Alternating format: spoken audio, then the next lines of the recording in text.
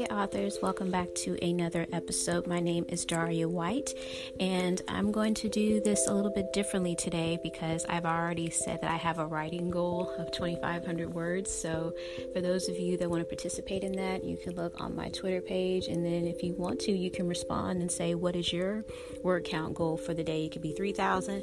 Some of us want to write 8,000 words. I haven't gotten there yet, but I am working on it. But if you're looking at this title, this episode is about imposter syndrome. Now, for those of you that don't know what that is, I didn't quite know what it was either until I watched a video with young adult author Kim Chance.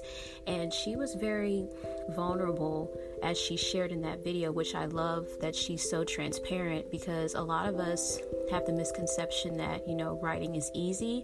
And then some of us no, you know what you're getting into here. But imposter syndrome is basically feeling like a fraud. And I think it is all rooted in insecurity, because we may ask ourselves, what do I have to say? Whether it's a fictional book or a non-fictional book, we may feel, am I going to be taken seriously? Are people even going to read my material? What are they going to say? And it's interesting how we can get positive reviews, but let someone send one negative message to us through our website. Let us see one of those 1-star reviews, or God forbid, the do not finished review. And they're like, I just could not, this author, seriously, they need to go back to college. Did you even get your degree in creative writing? And I'll answer that question for you. No, I did not get my degree in creative writing. My degree was in healthcare management. My plan was to be a doctor, you all. This was not on my radar at all. I had no intention. I've said this before. I had absolutely no intention of publishing. Writing was supposed to be my hobby, something that I did on the side, something that I kept to myself. It was my safe haven growing up as a kid. It was just something for me to do to take my mind off of things. If something was going on in school, I would just write it down. Not that I was, trying to bash anybody. I'm not saying that my life was so hard. I love my life. I love my parents. They just celebrated 35 years. I love my sisters. They're my best friends. I love, my church family. So it's not like I did not have love around me, but you have to love yourself too.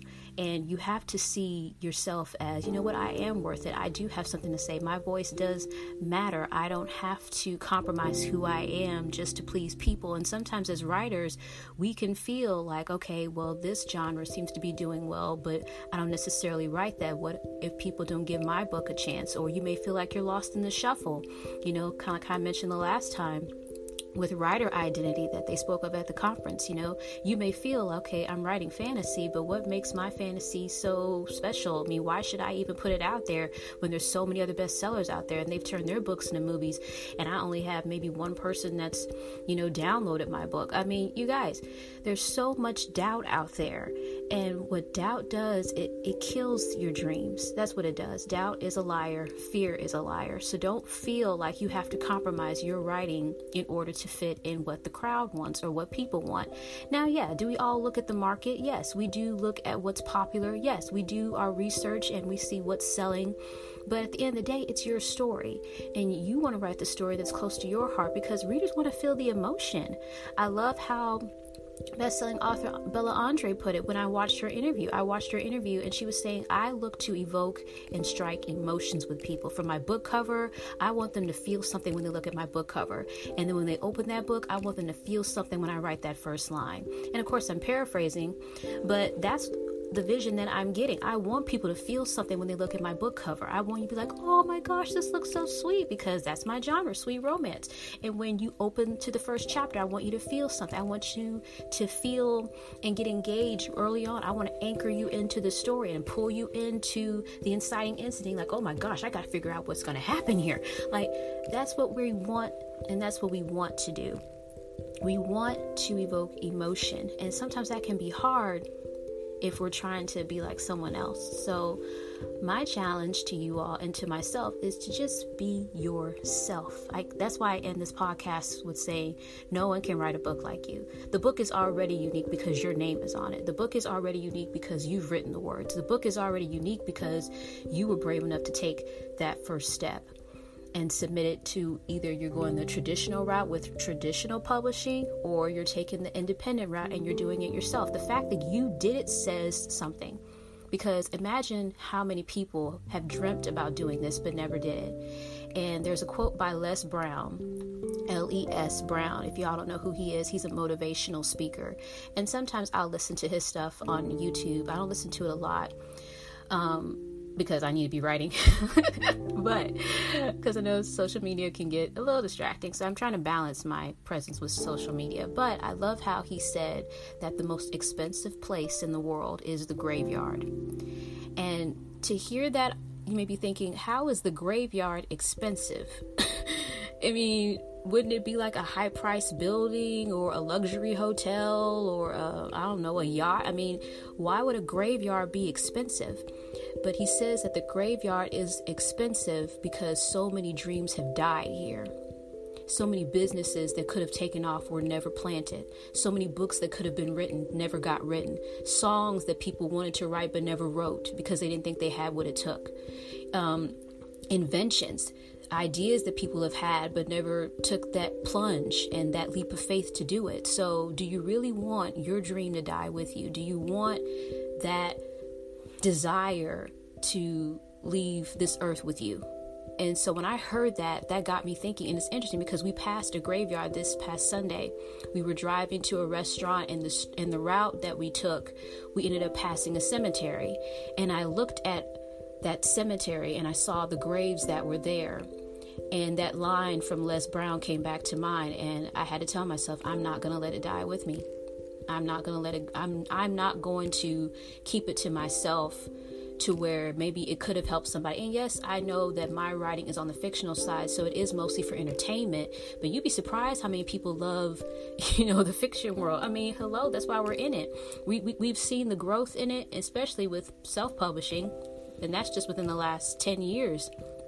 But the stories, think how you would feel if your favorite book was never written. The classics. What if Jane Austen did, put her pen down to write? What if Emily Bronte never wrote a story? What if Oscar Wilde never written anything? What if my favorite, Gaston Leroux, what if he never written it? It's like, wow, what if they didn't do it? So don't let fear stop you. Don't let doubt stop you. Don't let that imposter syndrome settle in and take over, because that's what fear does. Fear is nothing but a liar, I believe, and I was raised that way. I was taught that way. Fear is nothing but a liar. And once you face it, you realize that you'll take away its power. And I like to think of it from this way. If you've seen the movie A Beautiful Mind, I think it was in the early 2000s. I'm thinking maybe 2001, but it was based off of John Nash, who was a Nobel Prize winner, brilliant mathematician. But I love that movie because at the end of the movie, he does suffer from schizophrenia in the movie.